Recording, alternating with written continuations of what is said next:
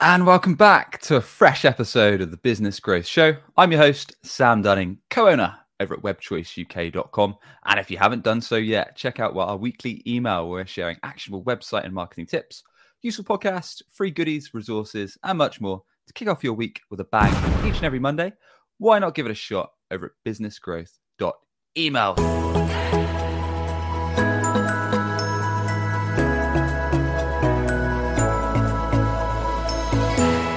So joining me today, I've got Nicole Gates. Nicole's the Director of Marketing over at Mongoose. She's a B2B marketing leader specializing in demand gen, creative content, social media campaigns, and building online communities for brands. Nicole, very warm welcome. How are you doing? Yeah, I'm good. Thanks for having me on. No worries. So excited to chat. We're going to be talking about a pretty fresh topic. I was just discussing with you off air. We haven't talked about webinars for this show for about 2 years. So I'm looking forward to digging in. We're going to be sharing how our audience, how everyone can grow a community through webinars. Yes. Yeah, it's going to be a good one. So first and foremost, Nicole, I thought webinars were dying off. I thought the days of using webinars to pass leads to sales was long lost. Am I wrong? Yeah, I know. It's, email's dead, SEO's dead, webinars been dead. So as with all of those things, that's not always the case. I think it's just more around how people are using webinars and, Right. How I've seen most people use webinars, they're kind of glorified product demos almost, and they're not really serving any purpose to the people who attend the webinars. So that's usually where I see most companies going wrong. Yeah. I think that's it. I mean, I've got the mindset. To be fair, I've never done that many myself because I'm usually busy with a podcast, and every now and then I might get invited on a webinar. And surprisingly, I think I've shared this on the show, but I got invited to a software company's webinar a while back, and it was just talking about shifts in marketing, and that was actually one of the best free tools that I've done in terms of generating qualified leads for our company that ever. So they literally invited me to speak on this webinar, probably at 1 week's notice, and I thought, what the heck, might as well do it. And we had, I think, 3 call-ins and a couple form submissions, all within kind of 45 minutes of me being on this guest webinar. So for me, I've had great experiences, but I know a lot of companies that I've spoken to kind of see them, like I alluded to there, as kind of a glorified product demos, like you shared, kind of forcing kind of email signups, shifting those off to sales as qualified leads, and it never really works that well. So I'm excited to dig in and talk about how we can flip that on its head, how it can actually be a useful tool for building community. So let's kind of share. Let's talk about kind of examples you've seen and how it can be a useful tool for businesses and your thoughts. Yeah, I mean, I think it all stems down to what you're trying to get out of the webinar. So like you alluded to, a lot of the times people, it's a little bit clickbaity where they'll have some sort of exciting title that gets people to register. And then, 10 minutes in, it turns into a product demo and the marketing team just sends over all the attendees and registrant lists over to sales and calls it, here's an MQL. We've generated all these leads for you. Here you go. Yeah. And then, it's probably not that great. It's not going to convert so well, but maybe you got some interest, and then sales is like, let's do another webinar, and you do another one, and suddenly you don't have anybody registering. No one wants to come back, like you've kind of lost that initial kind of growth that you might have had. So I think shifting how you approach webinars and seeing it more as a nurture and a community builder really can help elevate your webinar strategy. I've done it myself, probably in the last 3 companies that I've worked for, and seen it work really, really well. And I think the number one thing is not selling. It's not a place to start selling and pitching your product.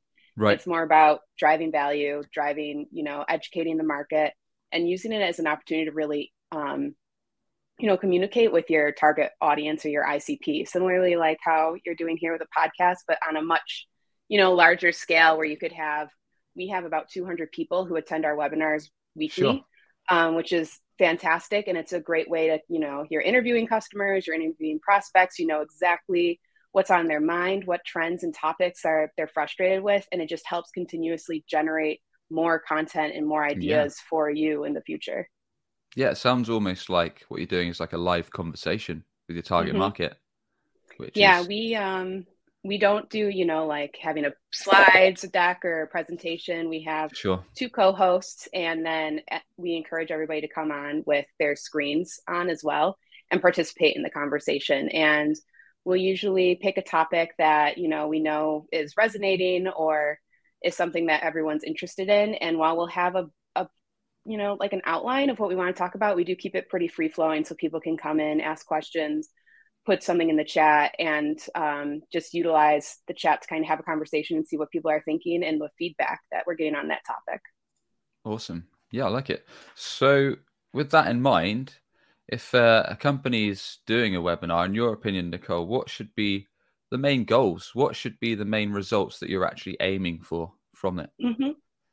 I could see it as, it's a little bit of top of a funnel tactic. So it'd be more about getting in front of your target audience, growing some leads, I guess, in terms of getting people to register, and then using it to understand your target audience, but also you're creating content from it. So we use it to slice and dice into social media, paid advertising, put it on our podcast, on our blog. So using it as a way to kind of get in front of the audience, but also then use that content for other things and start positioning yourself as a thought leader within your space. We've seen a lot of success where people are saying, like, we do a lot of surveys out to our registrants and seeing like what they want to see and everything. And everybody's saying that it's like one of the most useful tools for them, specifically in the higher ed market where, we are. They just see it as like a really useful tool where they can come in, learn something really valuable and take away without having to do any sort of transaction with us. Got it. So it sounds like there's quite a lot of benefits in terms of both having the target prospects, having your target audience in there, asking questions live, getting feedback, understanding what they want to know right now, as well as, I guess, nurturing it over time subtly on what your company offers and being positioned as a useful resource. And then also the other aspect of it that you can slice and dice the video content, the audio content that's produced. And like you mentioned, put it into a podcast, a video series, get some nice mini clips for LinkedIn, for socials, and all that juicy stuff, just like we do with the show and many other shows do too. So it sounds like quite a useful exercise on that front. From your experience, how do webinars actually build a community? Is it from what we've shared there, or is there a bit more to it? Yeah, I mean, I think it's that if you treat the people who attend and register not as sales prospects, but more as just like a community that you're trying to build, and you're not just sending over those contact leads to immediately be sent followed up with sales. You can really see some really good traction. And if you are really providing a lot of great value to them as well, you're going to just see that grow. So we kickstarted our webinar series back in February, and I think we have around 2,500 people coming. And because we don't pitch, like, there's opportunities for people to put their hands up.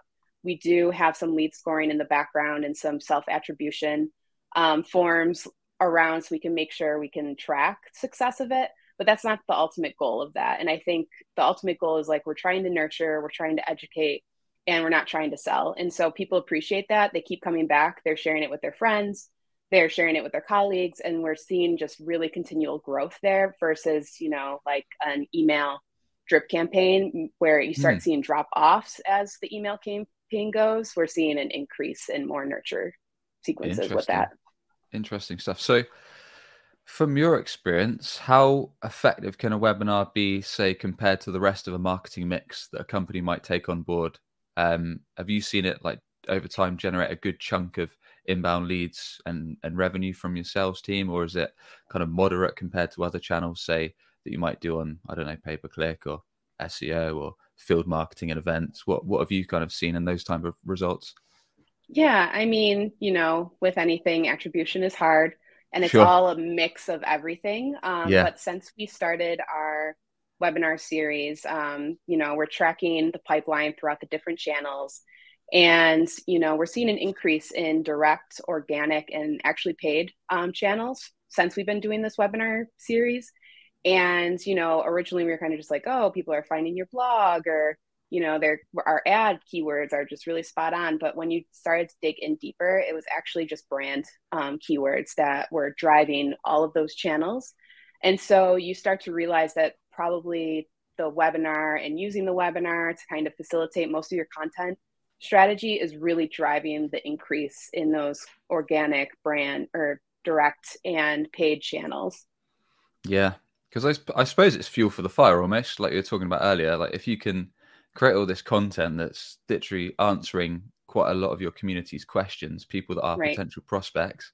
And then you can position that using demand generation plays, i.e. chop that up into little useful videos, distribute that on LinkedIn ads in front of your target market. If that was, for example, I don't know, marketing officers, marketing directors, or whoever your player is, you're literally giving them content that's interesting to them, and then positioning yourself as a go-to brand over time, I guess.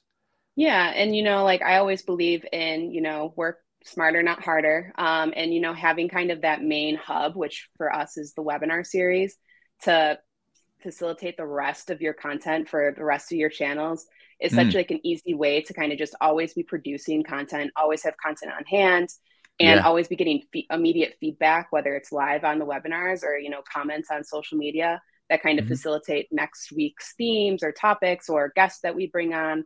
And it just becomes kind of like a content demand engine almost that you can just have working on the side while you're doing, more little experiments or testing other things, or maybe doing product launches or what other priorities you kind of have going on within the marketing team, which we know we have a lot. Sure.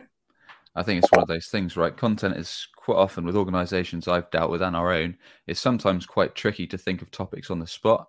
So there's nothing better than literally ripping stuff, answering audiences' questions, because for one, if you've got industry experts in there, the answers, they're straightforward for you, and it's natural conversation. It's not forced. It's not like talking in front of a camera, which I do too much of. So it's, I like it. So let's take this.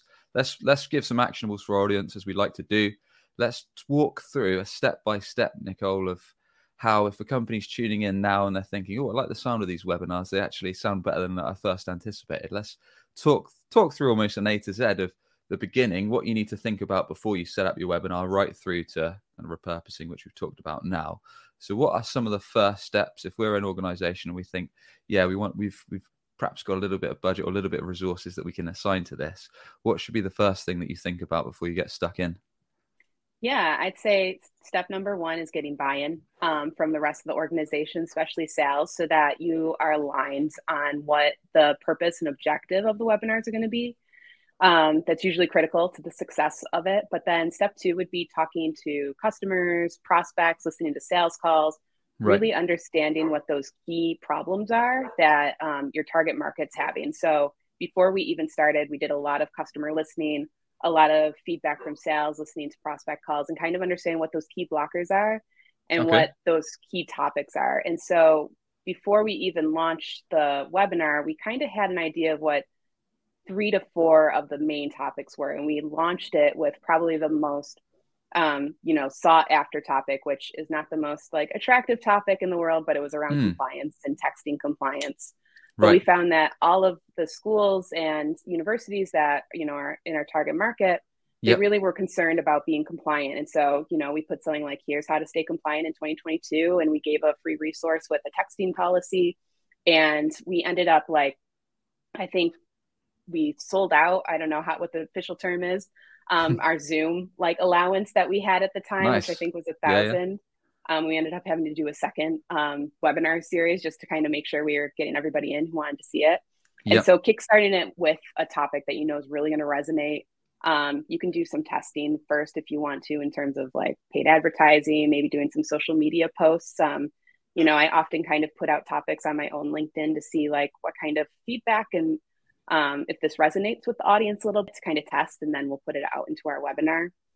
And then once you kind of have ideas on topics and themes and blockers that you want to cover, making sure you figure out what that format looks like. So for us, we wanted it to be very conversational. We didn't want to have to do PowerPoints. We also wanted it to be an easy lift, and an easier lift is just kind of going in and like this, talking to a camera. Ideally, it's better when you got someone else kind of interacting with you. So we do have 2 co-hosts, but we also encourage everybody else to have their cameras on. But figuring out what format works best for you. So that's kind of, I guess, the first steps in terms of just kicking it off. Yeah, let's break that down a bit. So we've got, first off, buy-in with your internal team, your sales team, and I guess whoever else is going to be working on the project or following up with leads, whatever it may be. Is that, from your experience, very difficult, Nicole? Is that something that's quite easy, or is there usually quite a lot of turbulence and pushback? Yeah, I don't think it's necessarily difficult, but I've had experiences where I kind of ran too fast with things and then had to kind of pedal back. So that's why, I've lived and learned. And so now my first step is always to get buy-in. And usually, if you can always approach the conversation, understanding the other person's shoes, which in this case would be like sales or the leadership team, and which usually ties down to revenue, and explaining it in a way that benefits them and shows why this change is going to help them in the long run, Yeah. really helps. And, there is a lot of conversation around short term versus long term results. And this is a little bit of a longer term play than typical webinar strategies. But in the long run, you do see it's educating your market out on the channels that they're already on. And by the time they come into sales, they're ready to buy, which, is a salesperson's dream, that they're just like, yeah, here's my money. Like, let me know where to sign the contract. Yeah. I mean, for me, and I'd be biased because I've done this kind of stuff for ages, but just the fact that it's almost a content engine means that you're kind of saving money and resource on getting a third party to film those things for you, record those things for you, and all that stuff. So it splits a lot of things into one. Yes, you spend some time, you spend some resources doing this, but then once you've done it, you can get a heck of a lot of replay value out of it. So I think that alone, as well as all the other benefits that we'll chat about, is big for sure.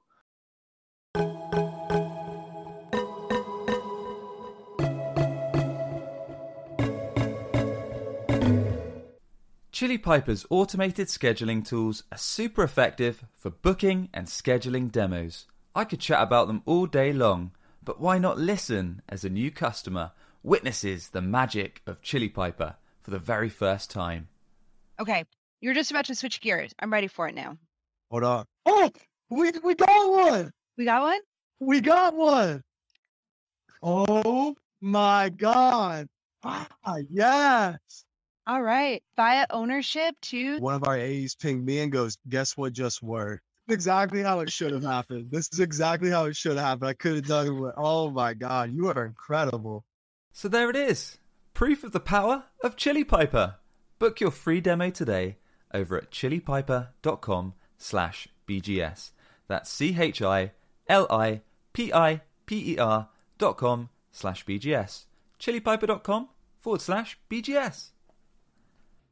Are you tired of competitors stealing your traffic, leads, and sales, all because they're higher on Google? Maybe you're investing in paid ads, but want to enjoy the benefits of organic SEO, meaning free traffic and inbound customers, and not having to pay Google for every single click. Or perhaps you're running SEO and ads, but your website is failing to convert your hard-earned visitors into a steady flow of qualified sales leads. Any of this sound familiar? Let the team at WebChoice fix that for you. Book a free consultation today at webchoiceuk.com. That's webchoiceuk.com.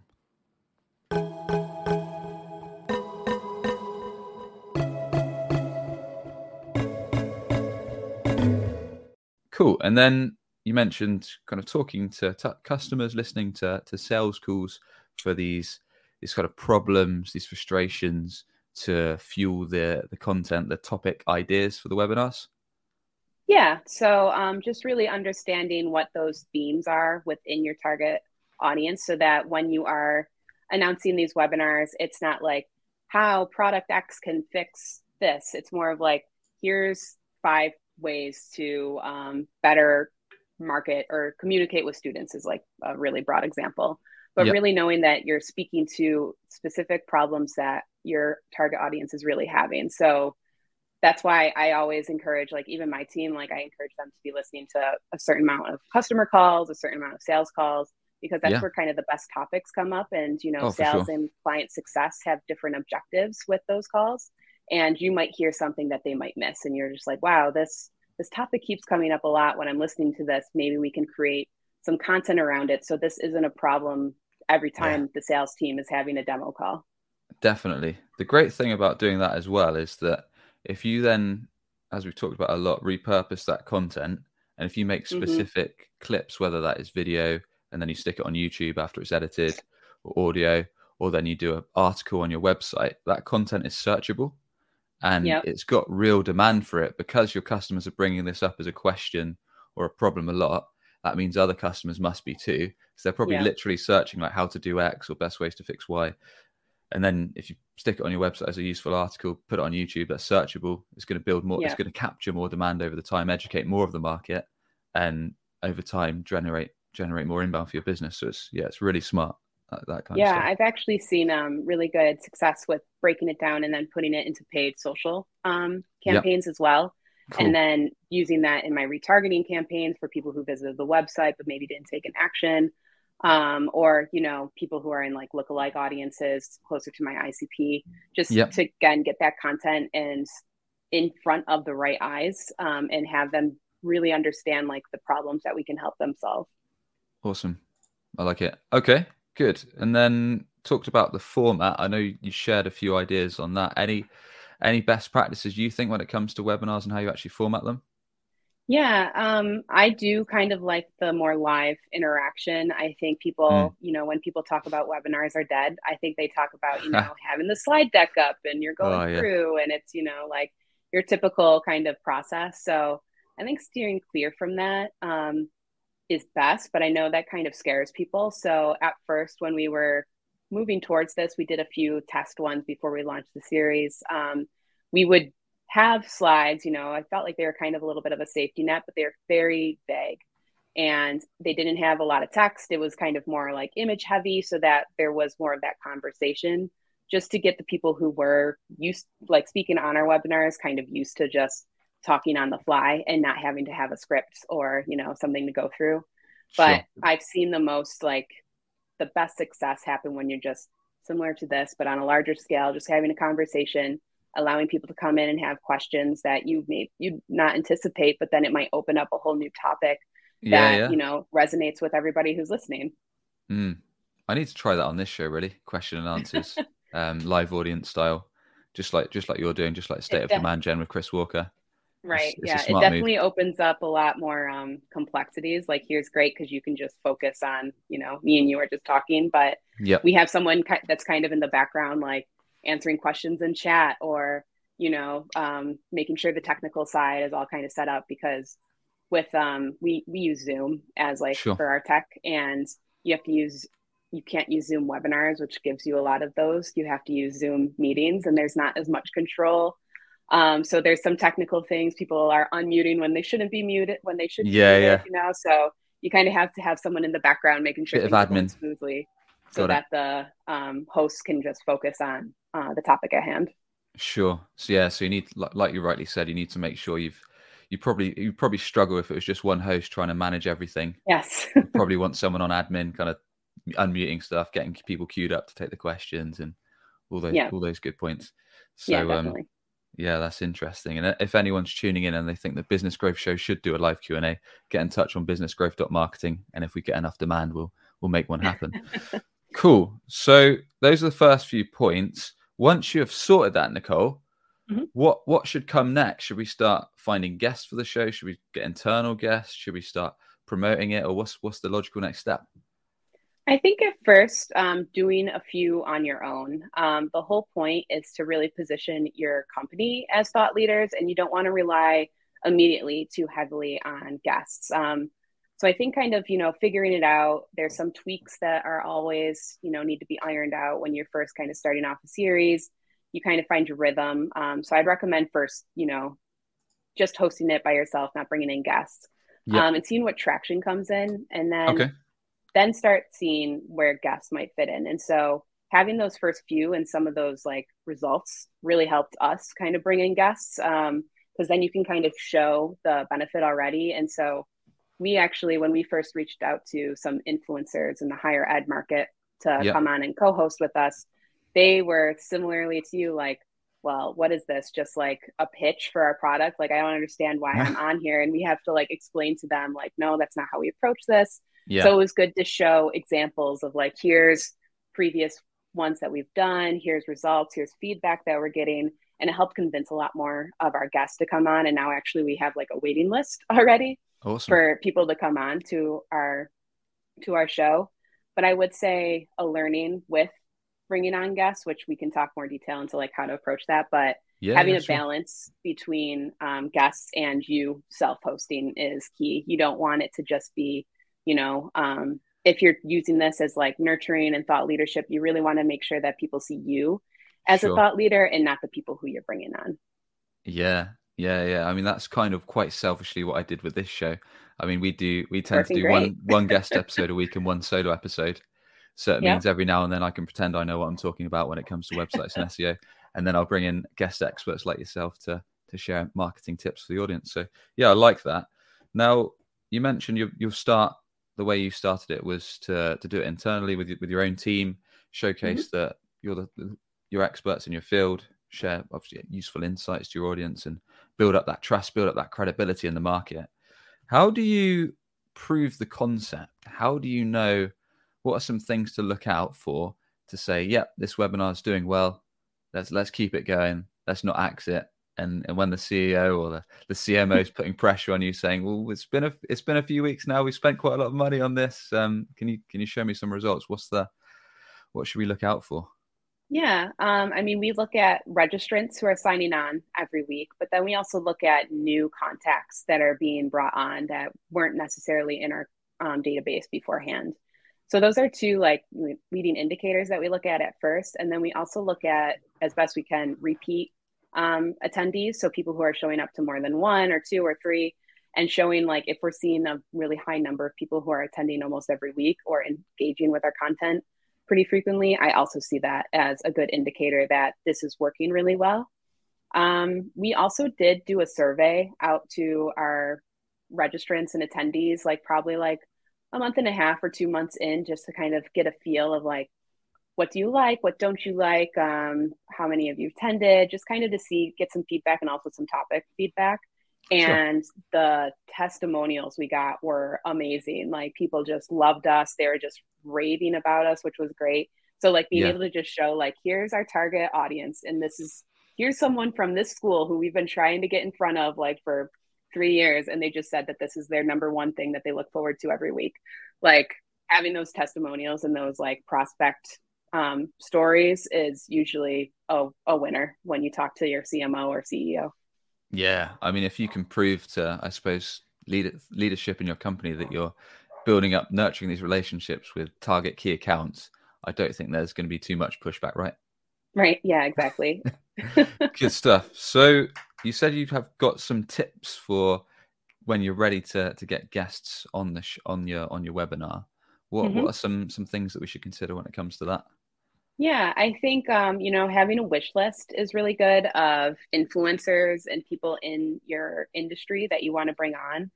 And we kind of first approach people who we could see a mutual relationship with. We're like, we're going to do this one thing for you. And we know that they'll see the plus of kind of getting that additional exposure. So we approach it as like, hey, we just love your content. We would really love to have you on as a guest. Here are some results and some feedback we've been getting on this webinar. Yeah. We'd love to kind of just have an open conversation to see if this is a good fit. So we started it with that and just seeing like, hey, we just are admirers of you. We really like your content and we'd like to get you on the show with no ask back. It's just more of like getting them on, building that relationship. And so far, it's been hit or miss if people are like interested in it. Sure. But those who are interested are, blown away that it's not a PowerPoint and it's just like droning on about whatever.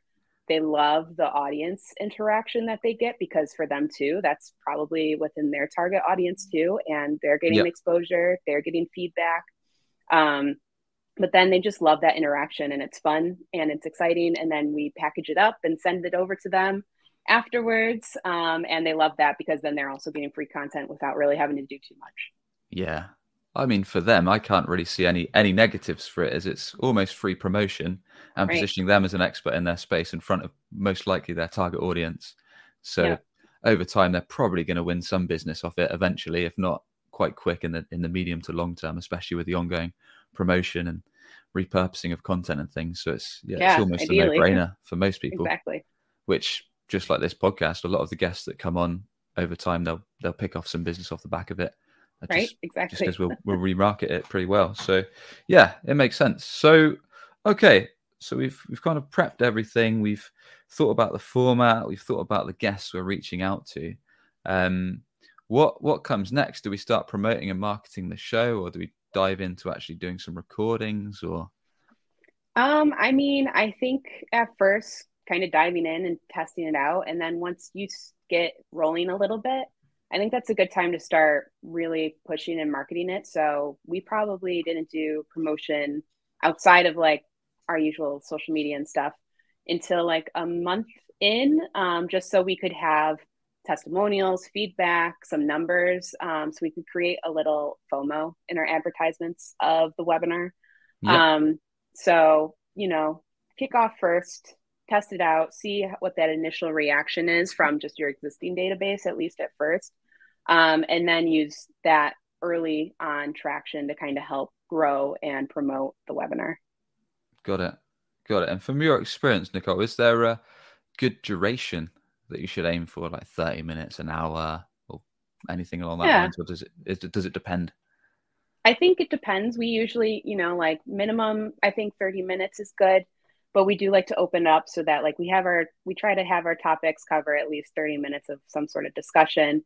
And if it, goes longer and it's a good discussion, we're happy to go over. So we lock out an hour for our sessions and in people's calendars, but some are 30 minutes, some are 45. I think anything under an hour, because once it hits an hour, people start like looking at their watches and they've got other places to go. Sure. But minimum 30, max an hour. Yeah. And just let the conversation kind of flow. Cool. Okay, got it. And in terms of actually getting those signups, it sounds like you've had some great success. I know you mentioned one of the first one was sold out. So was it initially you just did it on organic side of things with no paid behind it, i.e. perhaps emailing to email lists, perhaps getting your team to put it on socials with images or videos and links in the comments, and when just so I can give the audience really tuning in some ideas on what you should perhaps do from an organic front, and then what you should perhaps consider from a paid front? Yeah. We were really fortunate that we, sold out. It exceeded my expectations, honestly, of that first one. But we did first do, like an email blast to people who were in our database already, but we thought were specifically interested in that topic. And then we did do social media posts. So we did one on our brand, but we also had, like our salespeople and marketing and CEO kind of also promote it on their own social media networks. And then we just did boosted paid social to, like our followers and everything. So that was kind of the initial thing. I didn't want to put too much paid behind the first one, even though we ended up getting way too many eyes, but like, it's the first one, you don't know like how it's going to go. So I just wanted some initial traction so we could see how it resonated. So I wouldn't be too worried if someone's trying and they're not getting like a ton right away. It's fine. It's a buildup. And be okay with like you're testing it out. You're kind of figuring out the kinks first, and then start thinking about how can I put a strategy behind this to really gain some exposure and get this in front of new eyes. Yeah. Makes sense. I suppose it depends on the size of your company and where you're at, and on what the marketing you can do initially, and kind of what you can put against paid. But I think starting small and then growing it over time, just like we did with this podcast. I mean, to start with, there was hardly anyone listening. And as we've grown, as we've built up an audience, and as we've marketed it more heavily, more and more people tune in. So it's natural kind of progression. So go ahead. Oh, sorry. And just to add on to that, I mean, because then you're chopping it up and putting it on social media. So they'll get some natural organic on that side too. And we always have in our like comments for all of our micro videos, like register for our series. And that also helps, just organically kind of grow registrants without you having to pay advertising to get there. Excellent. So we've talked about it a bit, but let's dive a bit deeper into some of the replay value that you've seen when it comes to, okay, we've done the show, what can we do with it now? What's the max output we can get from it, and your recommendations? Yeah, there's so much. Like we have so much content now from all these webinars that like I have to remind my team to like go back to previous webinars and make sure that like we're repurposing some of that content that we talked about. There might be like one little key nugget that was on this one topic that resonates now in July that maybe didn't resonate as much back in April just because of the cycle of the school system. So when we first finish up a webinar, I'll have my team go through and kind of like figure out which blocks that they want to chop up. We'll also put it on YouTube. We'll put it on, we'll embed that video onto a blog as well that kind of covers most of the topic. We put it on our podcast. So that's already, without us even chopping things up, like three channels that we're covering immediately with pretty Yep. low effort. And then there's the social video. So chopping it up for organic social, but also for your paid strategy too. So we have a schedule that's pretty regular in terms of like releasing a video and then having like a thought leadership piece later, and kind of putting those into rotation, branding them nice like you do here, you know, making sure it's got a nice header and footer and people recognize that it's coming from our brand when it's in their news feed. So then people start anticipating it and know what to expect. And then using it for paid advertising in the same vein, like looking at how you can use those clips for different types of strategies that you're using for that demand capture strategy you have. So we sometimes repurpose some of the content to registrants of the webinar to kind of remind them like, oh, we had this great conversation. Maybe they missed it. We repurpose it into people who came to our website, people who are followers are of us, or we just do lookalike lists of current clients. And so there's a lot of opportunities, and I don't even think we've necessarily found all of the opportunities that can be used with the content. Yeah. There's just so much, and there's only so much you can do. I mean, when you're saying really things endless. Now, it's giving me ideas, like, especially when you said like sending, because I do this every now and then, like if I've got a piece of content, rather than me explain to someone on a phone or a Zoom call for 5 minutes, I'll just say, look, I'll shoot you this video that literally gives you everything you need on this topic, and then you can watch or listen to it at your leisure. So you've got all of that as well as the other ways. Exactly. Yeah. We send little micro clips to our SDRs and say like, here's, you know, some micro clips that talk about this topic, or, you know, we had a client on as a guest, and so here's success stories of exactly how they've used our product that came up naturally and organically, and just give them like a little bit of a library of video content where it's not us telling the story, it's someone else kind of explaining the story and us just being more of the thought leaders around it. Yeah, that kind of stuff's great because it saves your sales team a lot of time. Yeah, they can send that to prospects or to customers to answer their questions, handle objections. At the same time, it saves them time too, as well as all those good angles that you've talked about when it comes to marketing or putting paid behind it. So there's a lot of value you can get, so much squeeze out of these things. Have you got any advice on frequency, Nicole? Is there like a frequent in terms of should companies start by doing one a month, or what are your recommendations there? I mean, consistency is definitely key. I think one a month is a little too infrequent because people kind of forget. I think maybe every other week's a good start if you want to start there. But making sure that you have, when people sign up, they're signing up for all of them so that it's like a long event list and they don't have to re-sign up every single time is probably key. I think if you have to push people to register every single week, they're not going to do it. So just having that reoccurring schedule. Similarly, like what Refine Lab does, we might have stolen that from them. But just making it as easy as possible for people to sign up and have that in their calendar is key. But yeah, I think especially depending on the size of your team and how many resources it is, like kicking it off, it's definitely can be time consuming at first until you kind of figure out that groove. So, you know, don't make it so hard where you're not able to keep it up, but make it consistent enough where you can continue to kind of grow that audience and get people engaged and knowing like, okay, every Tuesday at 2 p.m., like this is on, and can I make it this week? Okay. Yeah. Like I'm going to join, so that they understand what that frequency looks like and when to come on. Got it. Yeah. So people get familiar with the time and date that you're going to be doing it, and it's not too far apart that you lose interest. Got it. Yeah. For anyone that's listened so far and they thought this all sounds well and good, but I'm sure starting a webinar is going to be way too expensive. Is a webinar something that's going to break the bank? Can you do it on a budget from your experience? Yeah, it's definitely budget friendly. I mean, if you can get a Zoom account of some sort, and then you just have the resources, whether that's a marketing person or maybe it's a salesperson, or we like to have, you know, people who are like they really understand the industry on their subject matter experts. That's the word I'm looking for. Yep. Someone who really knows how to talk to that industry on there. So as long as you have a person and that can talk, someone who can handle the technical sides of it, and then you have the Zoom accounts, and you know there's a little bit of spend when it comes to, you know, paid, but also like video editing if you need to outsource that or if you have it in house. But honestly, it's I think it's very budget friendly, and you can kind of make it work within whatever budget you have. Yeah.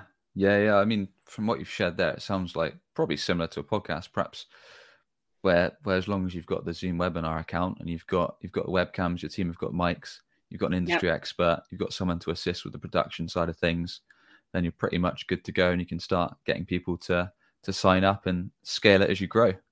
Yep, exactly. And start investing more in it, get better mics, get better cameras, but you can start with your computer camera and your little earphones and just see how it goes. Awesome. Good stuff. Well, I think we've covered this nicely, Nicole, in terms of kind of getting started on webinars, how to do them, kit you need, and the success they can bring for businesses. Is there anything you've missed that we feel is kind of quite important that we've not yet covered? I think those are the key points in terms of getting started and why. Yep. There is the aspect of, as it grows and it nurtures, and you're getting like a lot of people who are coming on, it's a really good facilitator to building a community. So I've used it in other aspects where like I ended up driving them to more of like a private Facebook group or LinkedIn group where we could continue this conversation. They would get more exclusive content there. Right. We would share things, but then we were starting to house like a community of people who are your ICP and you can contact them only, and that's it.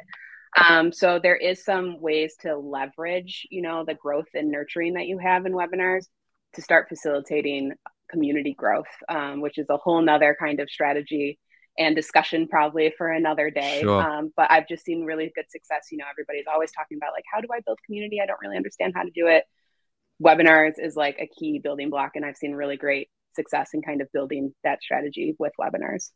Got it. So directing people to another channel, be it like a Facebook group or a Slack group, is that going to give them kind of more of the same? And I guess then you can communicate with them a lot more frequently than you could on the webinar and engage with them and offer exactly. Goodies. So just another avenue for them to have conversations, forums, continue the conversation. Need to make sure you have someone who's like helping facilitate that and stuff. Sure. But it's an easy leap. So like once you've already got people enjoying your content, coming frequently, it's a very easy leap to get them over onto a private community board of some sort. Makes sense. Awesome. Nicole, thanks very much. Really appreciate you coming on, sharing how to build a community through webinars. Yeah, With that thank said, you. Please do tell us more about how everyone tuning in can learn from you, connect with you, and anything you'd like to point our audience to. Yeah, I mean, it's pretty simple. Just follow me on LinkedIn. I post there pretty frequently. I like to network and, connect with people of all types of marketing. I love talking about marketing all day long. And yeah, that's pretty much the best place you can find me. Awesome. And we'll put the links there over in the show notes at businessgrowth.marketing. And with that, thank you once again, Nicole. Enjoy the chat. Thank you. Thanks. Me too. No worries. And as always, if you enjoyed today's episode, why not leave us a quick rating if you're tuning in on the audio podcast, or if you're on YouTube, a quick subscribe goes a long way. And with that said, we'll catch you on the next episode for more actionable marketing tips to grow your business and grow your revenue. Cheers for tuning in.